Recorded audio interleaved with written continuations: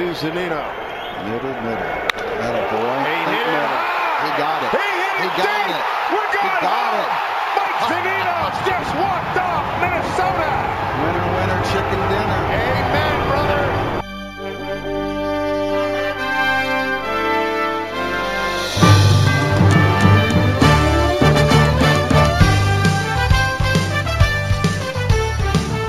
Hamels ready, 1-1. Good speed out there. Pitch.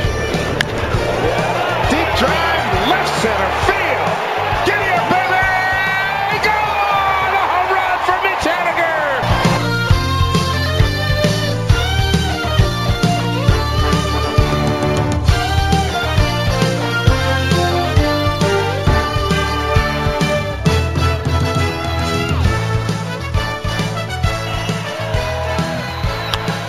Ground ball. Smelly bicycle, a top throw, and he got him! That is amazing!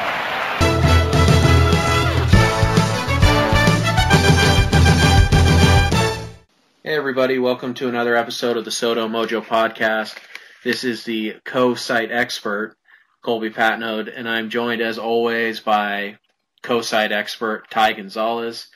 And we're here to talk about the Mariners. And Ty, it's kind of a rough homestand, so I don't really want to talk about it, do you? Not really. I mean, rough homestands, rough road trips. The last 2 months can go take a hike, honestly. Yeah. Thankfully, there's still 5-6 weeks left, and they're 4.5 back. The A's lost last night. yeah, somehow the Mariners, they're the cockroach you just can't quite kill. They're hanging around. It's not likely, but they're not out of it. So until they are, The Mariners are like Sir Nearly Headless Nick. Harry Potter reference, love it. Don't get me started. I could talk Harry Potter all day. Fantastic we could. Beast. The Crimes of Grindelwald is going to be excellent. Yes. I'm very much looking forward to it. As am I. Anyways, so because we don't really want to talk about what just happened, and because we're not that creative, we outsourced the planning of this podcast to you guys. So we have 4 questions. These 4 questions were sent to us.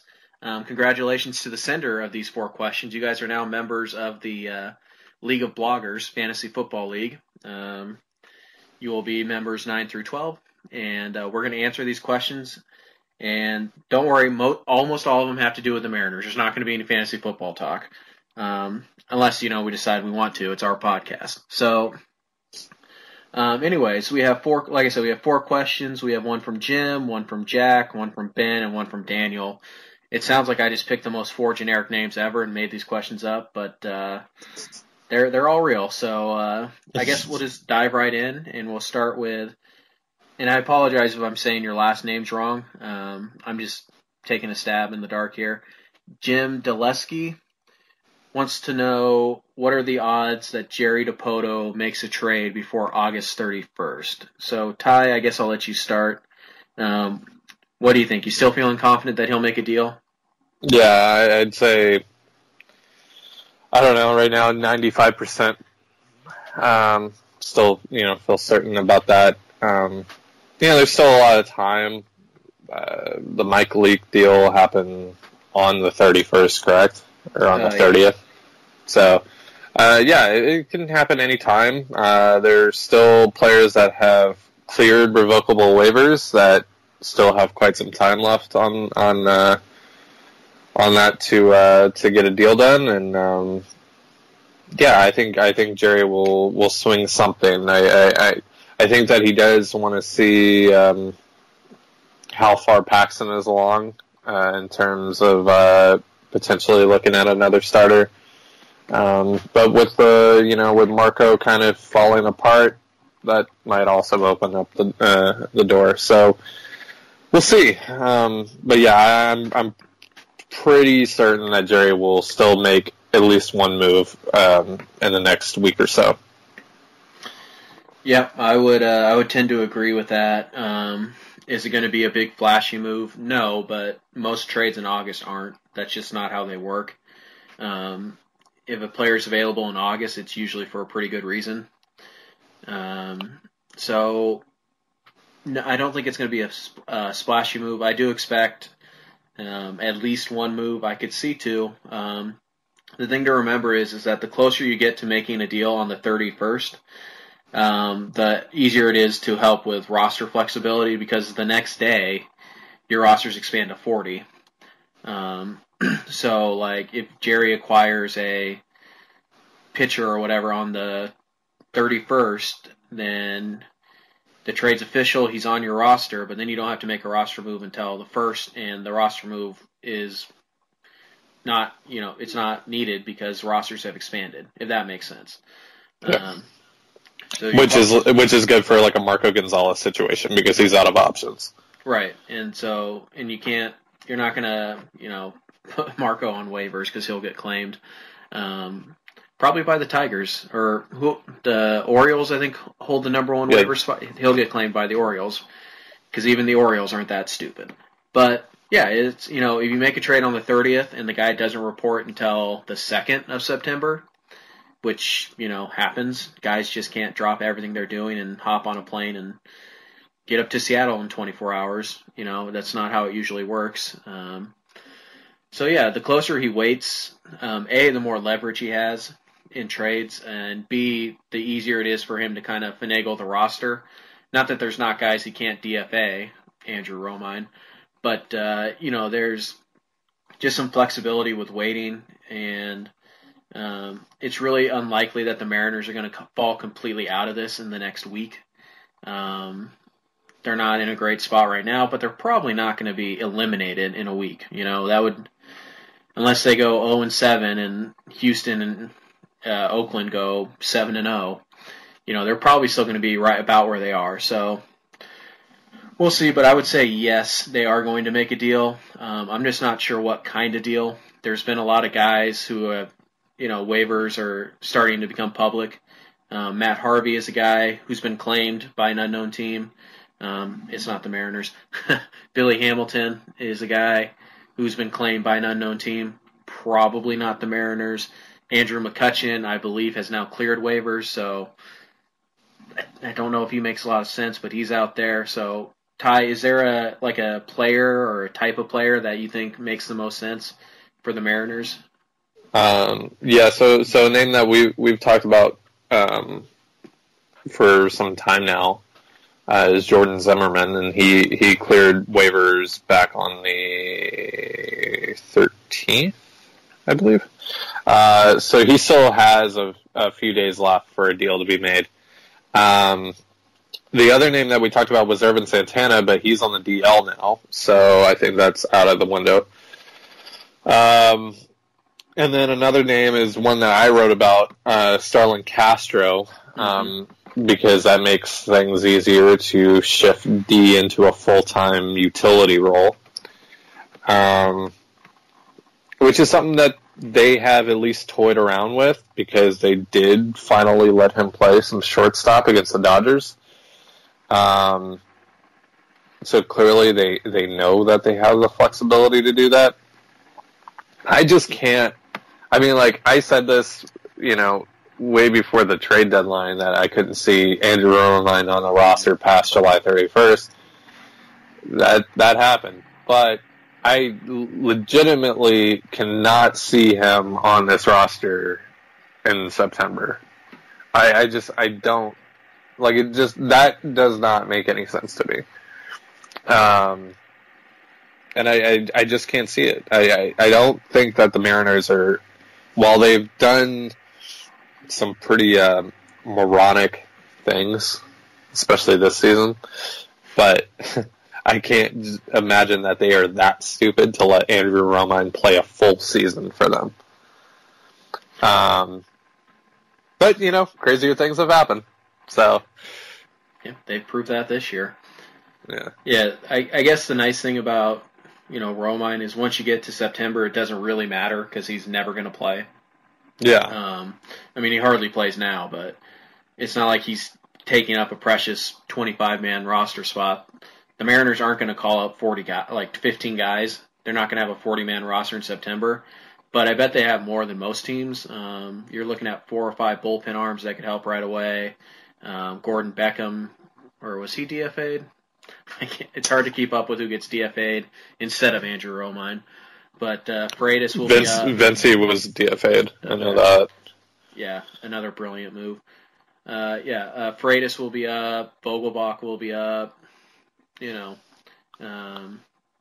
see. They'll probably call up 8 or 9 guys. And so Romine will be less valuable. But Heredia will be up. Heredia will be up. Yep. So, I mean, Romine probably won't get if Romine gets a single at bat in September, the season is over. Like, you're waving the white flag and whatever. A guy that we haven't talked a lot about that makes some sense, at least for me, is Francisco Liriano of the Tigers. He has also cleared waivers. He's started most of the year. Hasn't gone real well for him. He has a 4.82 ERA, only 80 strikeouts in 102 innings, and a 1.5 WHIP. But against left-handed hitters, they are slashing 138, 233, 225 against him. Pazos has kind of been. They're a little bit concerned with Pazos. They sent him down. His velocity's down. So adding a second lefty to the bullpen makes some sense. He can give you a little bit of length. He's been starting all year, so you need him to cover 2 innings. He can do that. He might make a spot start for you, and I mean it's not going to be great, but Liriano does have good upside. No, he cleared waivers towards the beginning of August, so he should only have a couple of days left. I don't think there's a time limit once you clear waivers. I think there's like 15 days or something like that. I read. Like, for guys that cleared waivers. Because I read something about that with the Jordan Zimmerman thing. All right, well, you know what? I'll look it up online. But either way, that's a guy who makes sense if he has time left. Also, you mentioned Starlin Castro. I'm going to keep mentioning Jose Iglesias. I know that's not a player that makes a ton of sense. But Segura... Defensively, though. Yeah, I mean, Segura left yesterday's game with a upper rib issue, I think is what they determined it to be. Mm-hmm. And, it's just... I get that you're probably not going to use... and now I've forgotten his name. Andrew Romine? No. The Jose Iglesias, sorry. Oh, yeah. You're probably not going to use him all that much, but he's only got a year left. He's making you owe him about $1 million. And having that late game defense at shortstop, Iglesias might be the second best shortstop in baseball defensively. I mean, it's him or Andrelton Simmons. And he's not nothing with the bat. This year he's hitting 267, 311, 388, and that's not good. But it's not terrible though. No, when absolutely abysmal. When you combine it with his defense, he's a 2-win player, which is valuable. And if Segura is going to miss any time whatsoever, then you cannot start Andrew Romine. You're getting to the point where starting D. Gordon isn't even a good idea. So Iglesias makes sense to me. But yeah, those are the types. Like you said 95%, right? Yeah. Trade happens. Okay.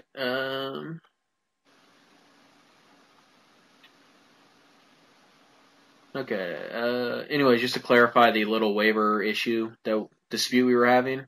Yeah. On MLB.com, it says if a player goes unclaimed for 2 days, he passes through waivers. His team can then trade him to any other team for the rest of the season, unless he has a no-trade clause, a limited no-trade provision, or 10-5 rights. Oh, right. Zimmerman has a no-trade clause, so that's why. Okay. Right. Okay. Yeah. See, waiver deals are so confusing because there are so many rules to it. Yeah, and, it's difficult because you don't know everybody who's been passed through waivers. Yeah. According to Jerry DiPoto, at least, he said that the Mariners have claimed a few players and were just unable to work out a trade. So, I I don't know who. I wanted to know who they were. Yeah, that'd be great. Yeah. It's Bryce Harper. Sadly, he did not get to the Mariners in the waiver priority. Yeah. Actually, a few It was players. it was the Dodgers that got him, right? Yep. That claimed him. Yeah. They claimed him. So yeah, it's Jim. I would say that I would put the odds at like 97%. You want to one up me, huh? 2 up actually, but Two yeah, up, yeah. I don't see any. Dipoto has to make a deal, otherwise he doesn't stand much of a chance. I wouldn't expect anything big, but I think you can still get a useful piece. It would be nice if he had club control, but we're a week and a day away from the last month of the season, so yeah. If the guy can help you, make the trade, basically, is what I'm saying. Yeah. All right. So thanks for the question, Jim, and welcome to the league. Jack Maloney, I'm pretty sure I'm saying that one right. He wants to know what is the logic behind Service not using Colome or Diaz in games that are close, but the Mariners are losing. He wonders if maybe just an old baseball like idea that stuck around. But he wants to know why in a winnable game in the 8th you don't use your best weapons to keep it that way. Yeah, so I just wrote about this, actually, and it'll be up by the time that the podcast is out. So I won't give away everything, but basically what I said was, and this may seem like an overreaction to some people, but the Mariners have played it safe with their players, and it's mainly due in part to how disastrous the injury situation was last year. They've been scared to let their pitchers work through really anything. So that's why they've had a quick trigger on Paxton and Marco, and even dating back to spring training. When Felix got hit, excuse me, when Felix got hit on that comebacker, they were very quick to shut him down. I see it as they don't want to risk injury to Diaz or Colome. I see it that they only want to use them when they absolutely have to. And in their eyes, when they absolutely have to is when when Colome has a save to set up and when Diaz has a save to obtain. Of the 62 games that Diaz has appeared in this year, only 10 of them are in non-save situations. So, I mean, that should tell you right there. And for, someone that many people consider to be a prime Cy Young candidate, that's not a good look. You need to use your best relievers in, high leverage situations. So take yesterday's game, for example, because I'm sure this is what the question is stemming off of. So the Mariners came back. It was 9-7. They leave Adam Warren in the 8th. Adam Warren gives up a home run to Tyler White. 10-7. Makes the game pretty much out of reach. Now, the simple argument there is just, well, even if Colome or Diaz entered the game, the result would have still been the same because the offense didn't score. That's fine. Still,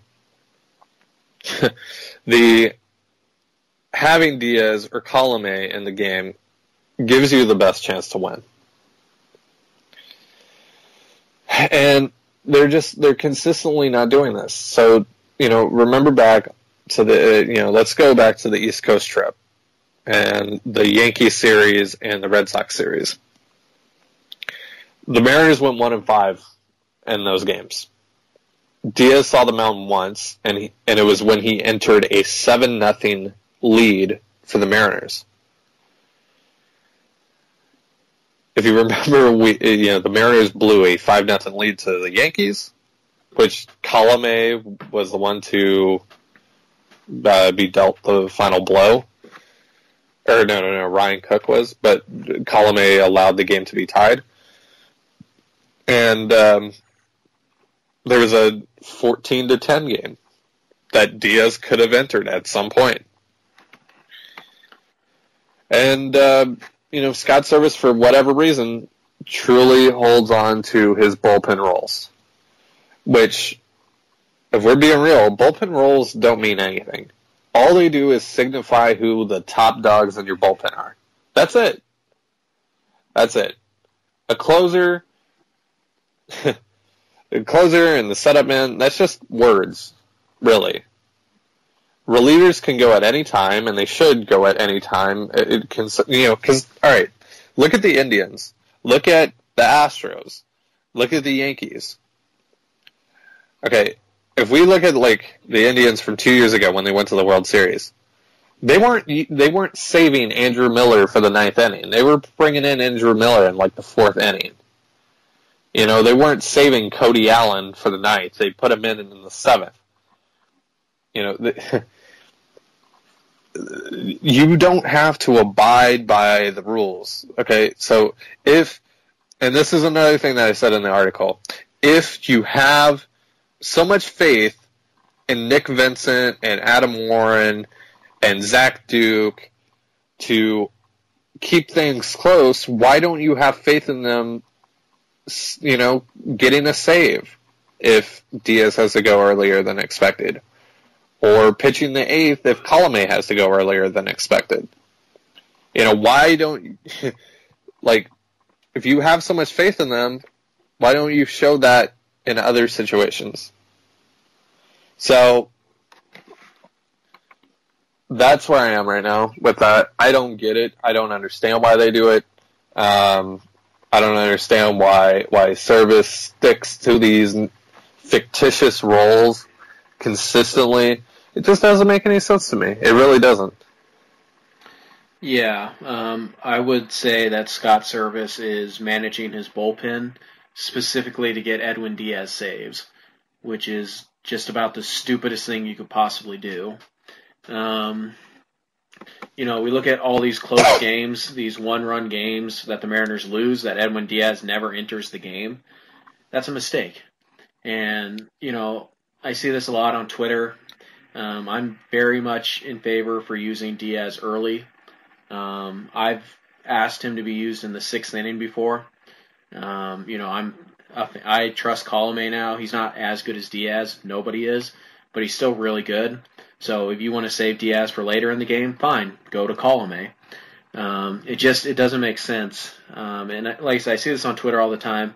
They'll tweet at me, you would burn out Edwin Diaz if you were the manager. No, I wouldn't. Because you know what I'm not using Edwin Diaz for? I'm not using Edwin Diaz to save 7-0 games. I'm not using Edwin Diaz to get 3 outs against the 7, 8, 9 hitters with a 3-run lead. I'm not doing that. Why is Scott Service doing that? Because he wants Edwin Diaz to get a save. The save is a meaningless stat. Yep. It really is. It means nothing. Yep. 2 years ago, the best reliever in baseball was Andrew Miller. He had 8 saves. People don't want to comprehend. They don't want to know this. It's easier to just say, well, no, because roles are so important. You need this, you need that. And look, I'm sure there's some value in a player knowing when they're going to come into the game. But, oh, by the way, Nick Vincent, he just started for the first time in his career and went 2 innings of shutout ball against the Astros on an hour and a half notice. So don't sit here and tell me that a pitcher will fall apart. Edwin Diaz will just fall apart if he has to come into the game in the 6th inning. You're wrong. You're wrong, and you're stupid, honestly. It's really dumb for me. I can't fathom why. And I get, if Diaz needs a day off, that's fine. I get that. If he wakes up and Skip, I slept wrong. My neck is really, messed up. I can't really go today in case of an emergency, unless it's an emergency. That happens, and I understand that. Yeah. Which is why I really do try hard not to slam Service that badly with his bullpen management, because there are things that I don't know that the press doesn't know. But with the information I have in front of me that's available to me, I don't understand why you wouldn't use Diaz in those games. Like, to me, the biggest like fraud of this is in the 8th inning of Yankee Stadium with Alex Colomé, who was struggling at the time on the mound. Yep. You're up by what, 3? They had runners on first. It was 5. It was 5-3. And Gary Sanchez is up, right? Yeah. And the tying runs at the plate. There's 2 outs. Use Diaz. Yeah. Like, I don't understand why you wouldn't use Diaz to get 4 outs. We're asking him to throw for Diaz. We're asking him to throw another 5 pitches, maybe. Yeah. And plus, remember that Sanchez was struggling at the time too. Yeah. It's just you have to lose with your. It's very simple, and I always think of this. Like I coach Little League baseball, and that by no means makes me qualified to manage Major League Baseball. I'm not one of those guys, so don't confuse me with that. But if I ask my Little League team, hey, their best hitter's at the plate, and he could win the game with one swing of the bat, do you want me to put in our best pitcher, or do you want me to put in our 9th best pitcher to face him? Which one do you think has a better shot? Yeah. Every single kid on that team, all 11 and 12-year-old stupidity running through his head, is going to say, put in the best guy. It's very basic. Game is on the line, and it can be on the line in the 6th. It can be on the line in the 9th. When the game's on the line, use your best guy, period. So Service doesn't do that because he wants Diaz to pitch the 9th so he can get a save. He wants Colomé to pitch the 8th so that he can get a hold. He's basically managing to get these pointless stats, and it's stupid. And it's cost the Mariners games before. It'll cost them games in September. And when you start looking at the end of the year at all the games that the Mariners could have won that didn't, those are probably going to be the difference between making the playoffs and not. So, yeah. And like looking back on it, I don't know. It for my theory, like the avoiding the risk of injury, it just comes off as playing, or in this case, coaching scared, right?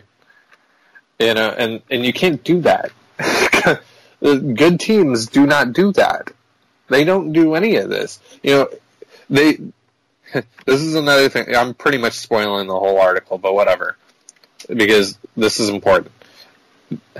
They preached constantly, from Scott Service to Jerry Dipoto to Nelson Cruz during the off season. They preached, oh yeah, we've only missed the playoffs by a handful of games, in 2014 and 2016. Every game matters. Well, when you do stuff like this, it shows that you don't understand that every game matters. Especially now, like right now, you were 4.5 back of the A's. Every single game from this point out is going to matter. One of the random ass games in the San Diego series coming up could matter. Because what would be even worse than missing the playoffs is missing it by 1 or 2 games once again. Mm-hmm. Honestly, that would be the biggest slap in the face after all that has happened this season. If they miss it again by 1 or 2 games, it's going to be disgusting. It really is. And that's going to be where it seems. Yeah, it's preventable. Yeah, and that's the thing, because if you have Edwin Diaz and Alex Colomé, 2 of the MLB's premier relievers, especially Diaz being probably the best reliever in baseball right now, why aren't you utilizing them in these close games? Because this isn't just something that happened yesterday or something that, occurred in those Red Sox and Yankees series. This has been constant throughout the whole season, where the Mariners are down 3-2 or 4-2 or 4-3, etc. And they bring in James Pazos or someone like that, and they give up another run. And then the Mariners score later on and fall short by 1 run. This has happened. the Mariners have, and obviously putting in Diaz or Colomé doesn't guarantee you, to hold the lead, but it increases your chances a whole lot more. Yeah. And it's just, it's irritating because all signs are pointing to either the Mariners completely falling apart and missing the playoffs by 11 games or something like that, or they're going to miss it by 2 games. Right now, I have very little faith that they will make the playoffs just because of how good the A's and Astros have been, but also because I just don't trust Scott Service. I really don't believe that he understands that every single game from this point forward, and even from before, matters. Yeah. It's interesting you talk about how not giving up that one run significantly increases your chances of winning. Take last night or yesterday's game. The Astros are up by 2. All right. Going into the the top of the 9th, they're up by 2. The Mariners have, using data available from 1957 until last season. All right. If the Mariners get out of that inning without giving up a run, they have a 7.9% chance of winning that game. All right. The Astros are going to win 92% of the time, but the Mariners have an 8% chance roughly. All right. Yep. When they go down by 3, the Mariners now have a 3.31% chance of winning that game. So one run, and you go from an 8% chance, which isn't a lot, to a 3% chance, which is even worse. So, again, you lost about 5% of win probability there by that one extra run. You had an off day today. You're off today. Diaz hadn't pitched the day before. There was no reason not to use Diaz in that situation. Unless he's hurt or, he was sick or something. But even Colomé should have been used. Exactly. So, by the way, 1-run games in the if you get into the bottom of the 9th with down by only 1, your probability of winning that game is about 18.25%. So, again, the difference between being down 1 and down 2 is about 11%, 10%. That's significant, guys. I mean, that's something that's a big difference. So the idea that you don't want to burn out Diaz, it's ridiculous. I mean, we've seen Diaz go a week without pitching before. The Mariners are going to get blown out. They're going to play in a lot of one-run games. They're going to get blown out a lot. That's who they've been for 120-some-odd games. That's who they're going to continue to be. So the idea that I'm going to burn out Diaz over the last month of the season by asking him to get 4 outs on occasion is ridiculous. So, Jack, to answer your question, at least from me, and then Tyler, you can kind of finalize your thoughts here and also read the article. I'll leave a link in the description. The reason that the Mariners do that is because Scott Service is not a good field manager. He is either mentally incapable of changing or he's managing to try and not get fired, which doesn't make sense. So, I wish because he just got extended. Yeah, I don't get it. You literally have 2 closers. One is the best in baseball. The other one, if he was actually a closer, would be top 10, top 12, top 15, somewhere in that range. Okay. Use them. It's just, and to be fair to Scott, we did see him use Colomé for 5 outs once. He used him for 4 outs another time. He's just not doing it enough. So I guess that's where I would leave you. The reason they don't do it is because Scott Service is either incapable of doing it or is afraid to do it. Yep. All right. So we will go ahead and we will take our little break, and then we will come back with a little bit of discussion about the off season. All right. Thanks for allowing us to take our break. We are back. And we got 2 more questions. So let's get through these. Daniel Hogue, H-A-U-G. I'm not quite sure. I apologize if I'm butchering that. He sent a really good question, and he would like to know, if the Mariners make the playoffs, what do you want to see them do in the offseason? Versus if they miss the playoffs, what would you like to see them do in the offseason? So basically, this is how does making or missing the playoffs affect the Mariners' offseason? That's basically what the question boils down to. I don't think we have to get into or should get into like deep specifics right now, but I'm sure does it change your strategy at all, Ty, whether they make or miss the playoffs? Not really. There are glaring holes on this team. So whether they make the playoffs or not, they need to improve. There are opportunities to sell. I think they should take them. I think a James Paxton trade is something we'll probably explore. Same goes for D. Gordon, and quite a few other players on the team. And I think that Dipoto needs to pivot a little bit on his way of thinking when it comes to the offseason. I think, for all the money that he claims the Mariners have, he should use it in free agency. Because the Mariners don't have a lot to trade. So you're not going to get significant pieces that greatly increase your ball club's potential through trade this offseason. It's going to have to happen in free agency. So that and that needs to happen no matter what. Even if the Mariners, let's say they go on some miraculous Royals-esque run where they make the World Series somehow out of the wild card. Even if that were to happen, which it won't, but if that were to happen, they still need to improve in certain places.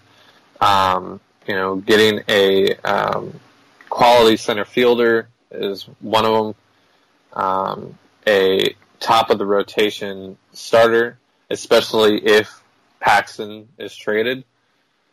Someone like Patrick Corbin could be, someone you look at.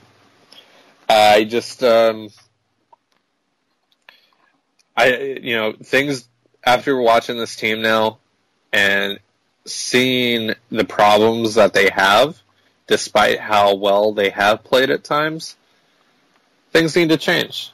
This isn't a ball club that you can't, move forward with entirely. Guys like D. Gordon, Cameron Maybin, Mike Leake maybe. You can't move on with some of these guys. I'm still for trading Ryan Healy. I don't think Ryan Healy is the first baseman of the future for the Mariners.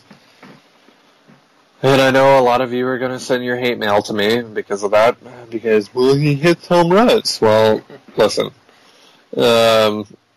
Also, okay. I know I'm going to go off the beaten path here. Can we please talk about the morons that have responded to you about Justin Smoke on Twitter? Sure. You're morons. I honestly don't know why anybody would say no to Justin Smoke. Well, that's not true. I know why they're saying no to Justin Smoke. They're stupid. But for anybody, anywhere, to sit here or sit behind their computer or whatever and say that Justin Smoke is not an upgrade to Ryan Healy, they clearly don't know what they're talking about. I'm honestly surprised they have a Twitter, because if that probably means they have internet access, which means it's really easy for them to find out how good Justin Smoke is. Yeah. Justin Smoke this year is slashing 253, 361, 463. That's an 824 OPS. That's a 126 OPS plus. That's 19 homers, which is 3 less than Ryan Healy. But think about it, you're trading 3 home runs for about 65 walks. Yeah. By the way, the defense, better. Yeah. Justin Smoke is easily an upgrade over Ryan Healy. It's not close. Justin Smoke right now is a 2.2 win player by Baseball Reference WAR. Isn't Healy in the negative? I believe Healy is either at or around 0. So let me pull him up. But yeah, Ryan Healy by Baseball Reference WAR is negative 0.3. Justin Smoke is 2 wins better than Ryan So Healy. if you're sending us the been there, done that tweets, please kick rocks. Because you don't know what you're talking about. Justin Smoke is a good player. Even if he comes here, even if the Mariners were to trade for him, and he came to Seattle, and he was trash again, which you guys are all fearful of, clearly. Even if that were to happen, you're not stuck with Justin Smoke. I believe he has a club option next year, right? So He has a team option. It is worth a grand total of $6 million with a $250,000 buyout. yeah. By the way, the fact that Justin Smoke went unclaimed on waivers is insane. Yeah. How did the Yankees not claim Justin Smoke? I mean, if ever there was a swing that was made to play at Yankee Stadium, Yeah. I don't get why people are being stupid about Justin Smoke. And apparently it's not just the people on Twitter, it's baseball people, because Jerry Dipoto absolutely should have claimed Justin Smoke. Yeah. Brian Cashman absolutely should have claimed Justin Smoke. And this idea that, well, what do you do with Robinson Cano? You play him at second base. What, are you high? And D. Gordon is your utility man. Which is great. Yeah. Which is great because D. Gordon shouldn't be in your lineup every day. Yes.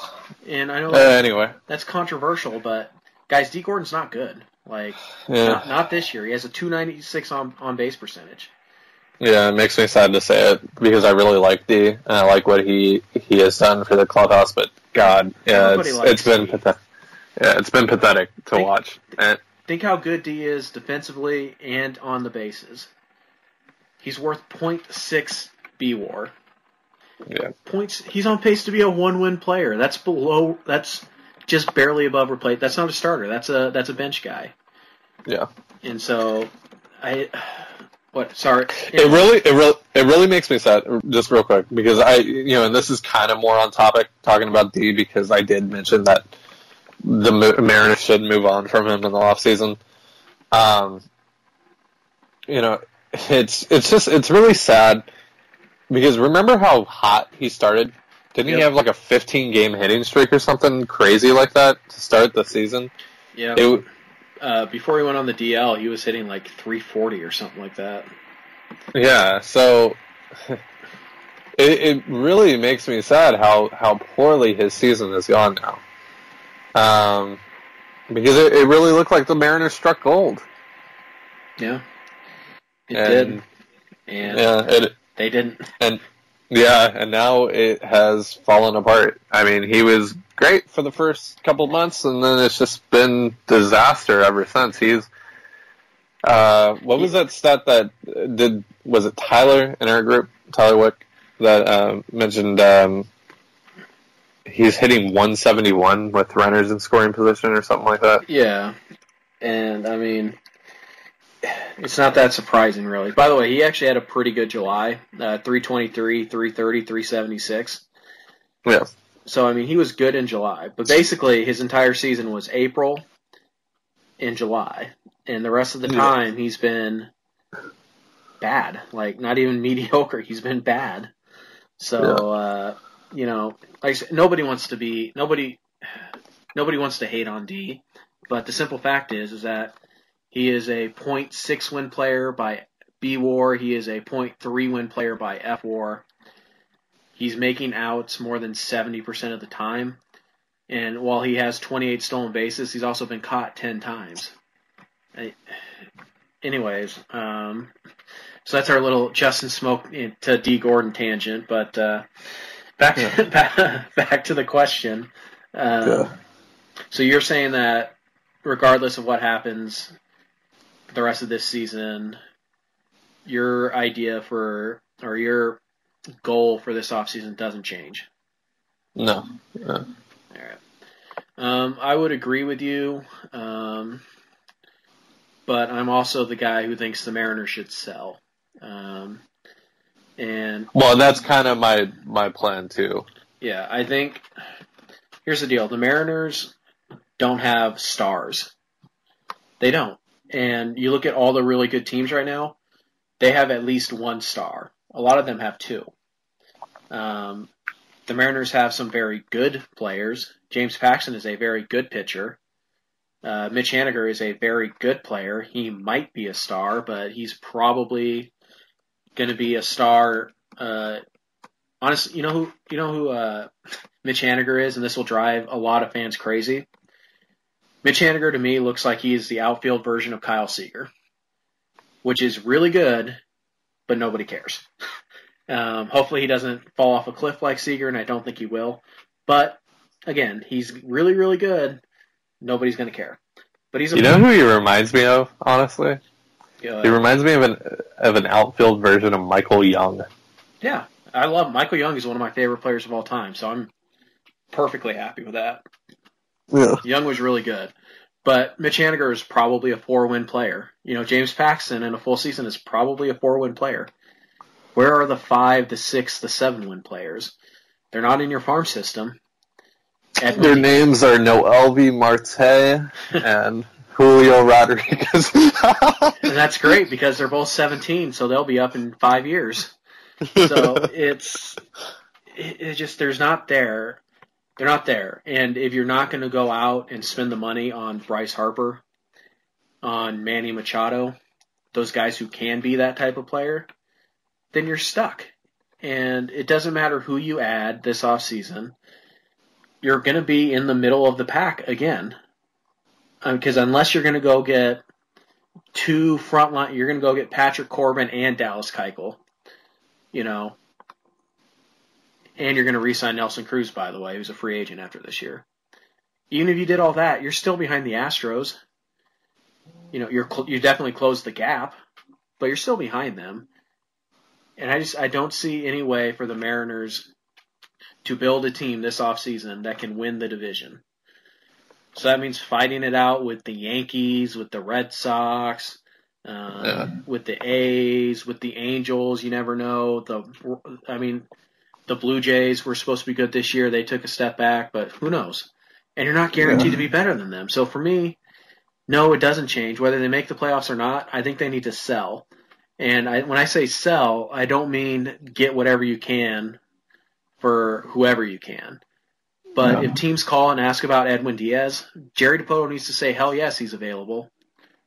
And that doesn't mean you trade him for 80 cents on the dollar. If you trade Edwin Diaz, you're getting an elite prospect back. Elite. Multiple elite prospects, Probably. honestly. You're talking, like if the Yankees called, you know what you start with? Give me Gleyber Torres. And that's a reasonable ask. The Mariners are not without assets to sell here. They're not. If they put James Paxton on the block, they're not going to get a Chris Archer type of package. But they might get close. They might get one or two of those guys. Maybe not all three, but they'll get one at least. Maybe two. And those are legit prospects who are either in the big leagues already or are big league ready. If they put Marco Gonzalez on the block, they're going to get a nice package in return for him.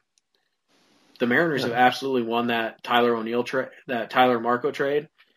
If not because Marco is going to be a very good pitcher for a while, it's because they're going to get more than Tyler O'Neill if they decide to trade him. He's a pre-arb guy who's pitched like a number 3 for most of the year. God forbid they trade Mitch Haniger. They can get a really nice player for Mitch Haniger. They're not without assets to sell, and that includes guys like Dee Gordon, who's going to have value to the National League in particular, but really everywhere. That includes guys like Mike Leake, who's going to have value. You don't think Mike Leake can get you a J. Happ type of return? Probably can, or at least close to it. Yeah. And so Mike Zunino is going to have value to somebody. Ryan Healy, we know, has value apparently to the Royals. The Mariners have pieces that they can trade, and they don't have to do it all in one offseason. Yeah. But I would say regardless of how the season goes, when Jerry Dipoto gets a call this offseason to ask if player X is available, his answer has to be yes. Yes, he's available. And by the way, that works both ways. If somebody calls and if somebody calls and wants Kyle Lewis for a player that can help him this year, the answer has to be yes, I'm open to that. Basically, if I'm Jerry Dipoto, I'm entering this offseason saying, I'm going to let the market dictate what I do. And, the thing is, he can simultaneously be a buyer and a seller. Yeah. He's done this before. He could trade Kyle Lewis, but also trade James Paxton. Yep. I think where I'm at now is the next big window for the Mariners is 2020. Yeah. Not 2019. Supplement your roster in 2019. If you can get Patrick Corbin, which I do think is possible because Jerry Dipoto has openly spoke out about him. If you can get someone like that, you absolutely do it. Yeah. But 2020, Felix's contract is off of the books. Yep. That's $27 million in payroll that is freed up. You can do Yeah, I think you're only a year away from removing Kyle Seager at that point too, if he hasn't turned it around. That's another $18 million. So yeah, it's there. There is a lot you can do with the money that Felix is going to let up. If that's getting a young star player in there for a $25 million contract or a $30 million contract, it doesn't matter. Or if it's 2 or 3 role players that really help your team, a lot can be done with the money that Felix frees up.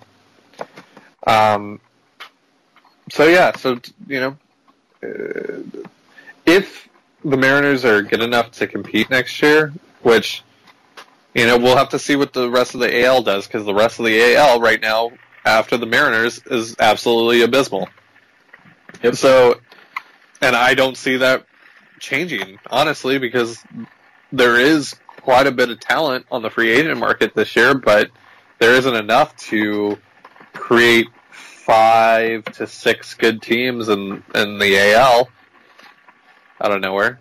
So, the Mariners are still good enough to be in the talk, in the conversation, but like Colby said, if you're able to get a Gleyber Torres type of return for Edwin Diaz, you absolutely do that. Because as we talked about, the closer position and all that, it's meaningless. It's nice to have someone like that, but if you can get a 6 to 7 win positional player for a reliever, oh my god.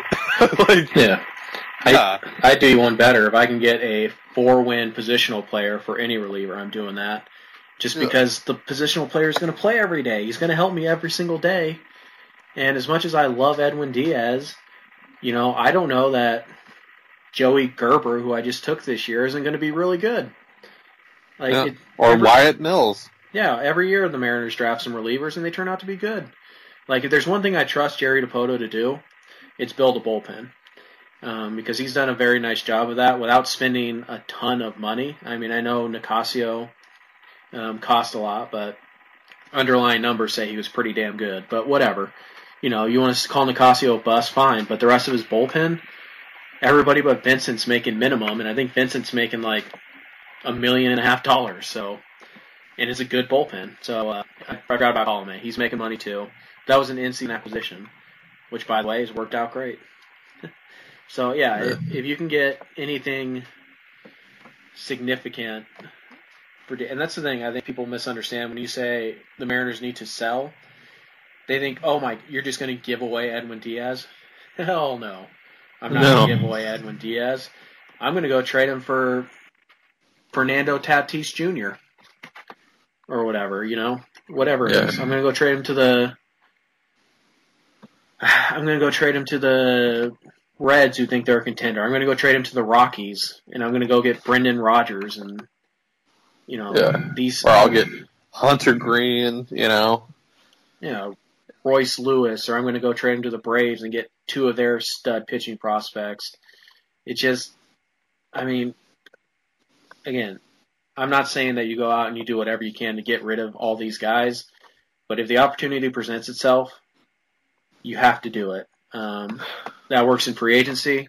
That works for trading prospects. That works for trading players on your 25-man roster right now. Because another thing is, they still hold value to you if they remain on your roster. It's not like it's just, I have no use for James Paxton. I have to absolutely trade him away. No. Paxton still has...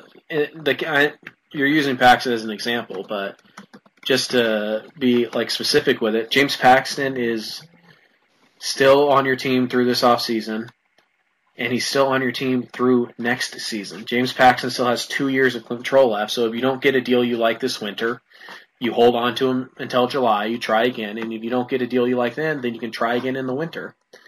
Yeah. These aren't guys that I have to get this guy off my team because if I don't, I'm not going to get anything. I'm not going to get anything. It's selling high. Yeah. You're selling high. Yeah. Yeah, and that's a little deeper than I wanted to go on the phone.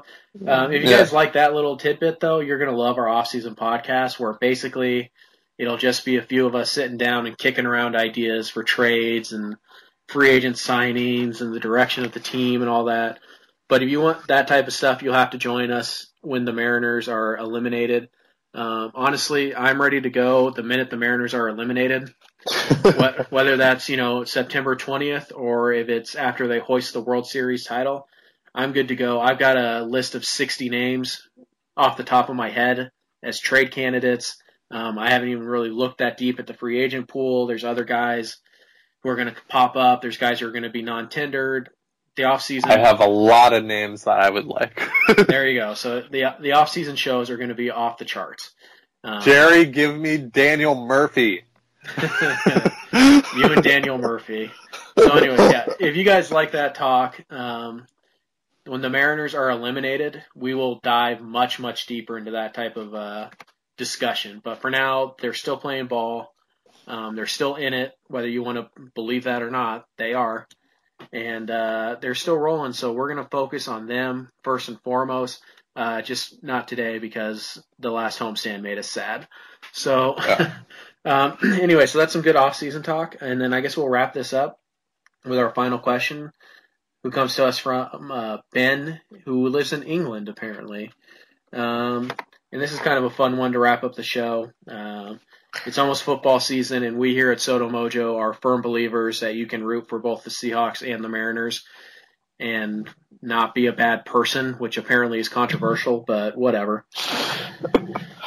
So Ben wants to know which current Mariner could make it in the NFL and what position would they play?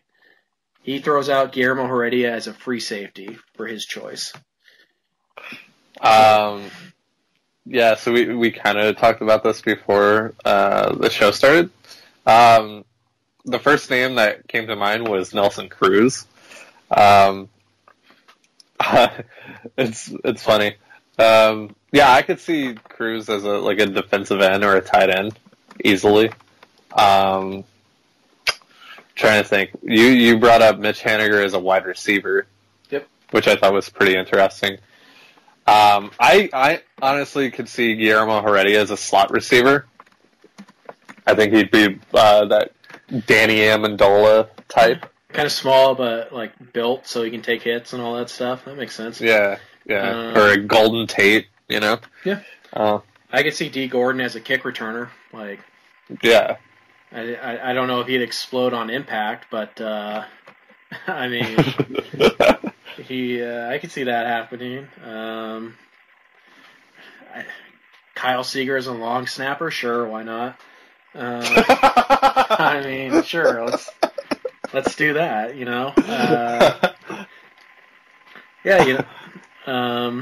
I could see Mike Zunino as a tight end, maybe. I don't know if he's quite tall enough,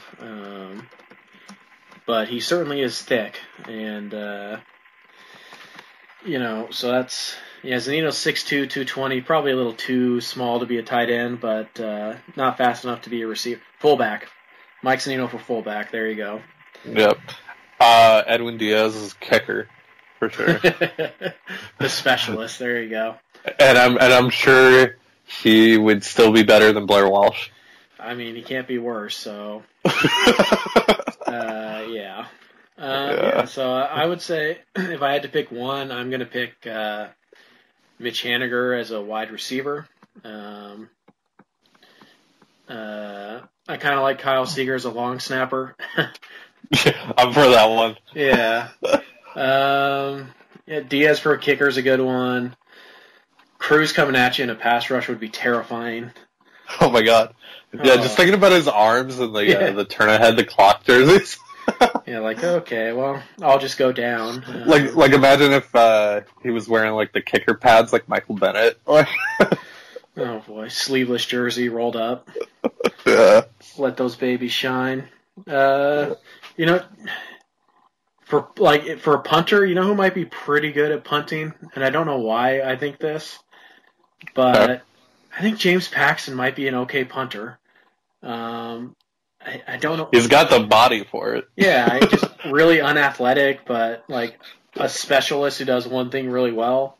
Kind of sounds like a punter to me. I mean, so Paxton could be the punter. I mean, I want to know who has worse body between James Paxton and Sebastian Janikowski. Oh, it's Janikowski. It's not close. I don't know. Have you seen Paxton with his shirt off?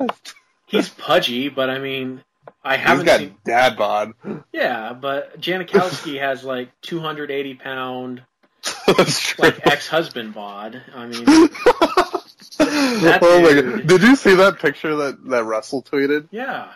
Oh my god, he's bigger than Dwayne Brown.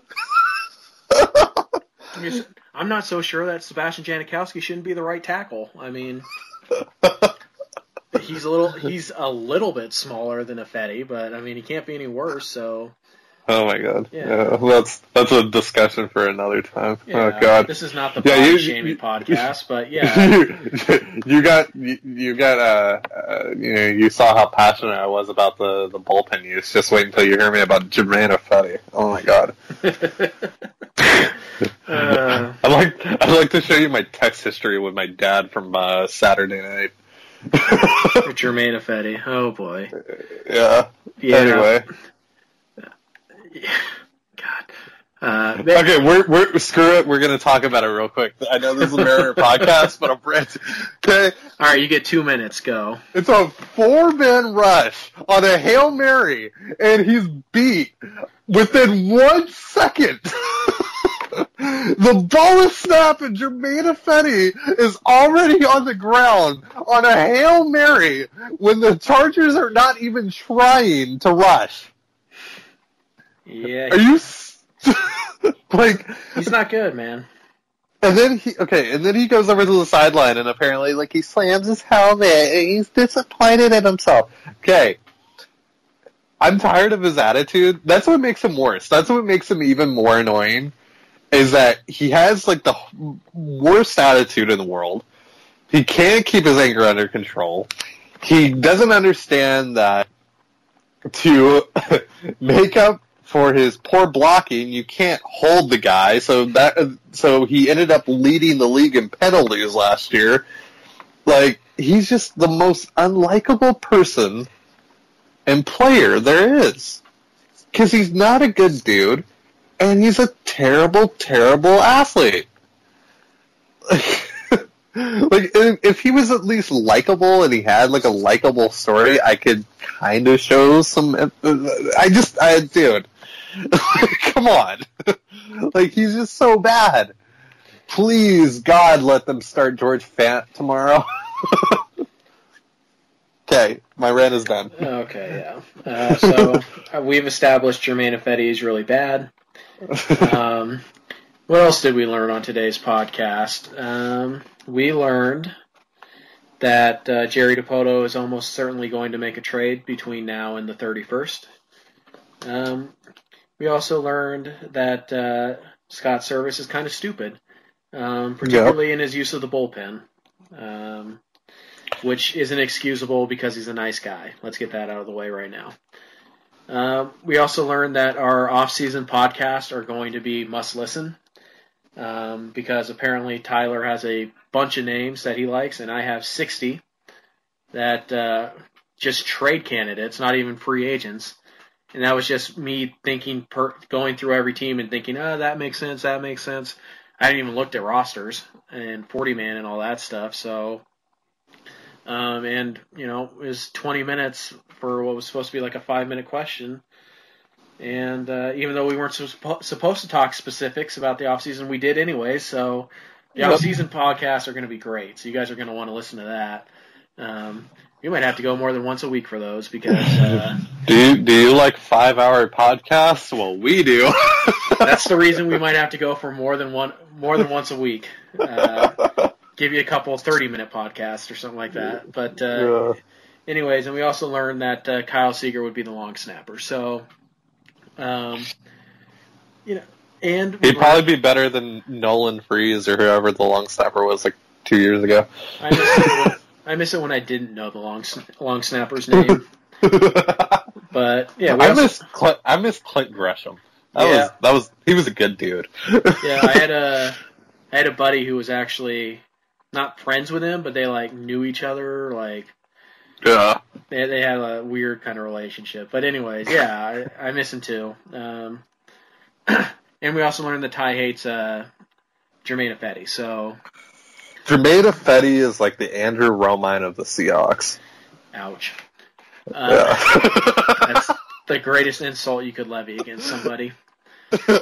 Well, Ty, I will say that you are definitely not the Andrew Romine of this website. Oh, thank you. Yeah. I can't say the same. Ouch. Anyways, on that note, it is off on a high note. There you go. On that note, it's all love around here at Soto Mojo. Don't worry, even to the Justin Smoke haters, we love you too. You got a special place in our hearts. It's really tucked down deep down there, but it's there. Yeah, not for me. I hate your guts. Anyways, no. In all seriousness, guys, thanks for listening. Be sure to visit the website. I'll leave the link to the bullpen management article in the description below. You can subscribe and find our podcast on just about every major podcast carrier there is. Like I said, it was fun. We'll be back with you, I think, next week. The Mariners have an off day on Monday, if I'm not mistaken. Sure. So we'll probably hit you guys back on the next Mariners off day. Hopefully there'll be a trade to talk about.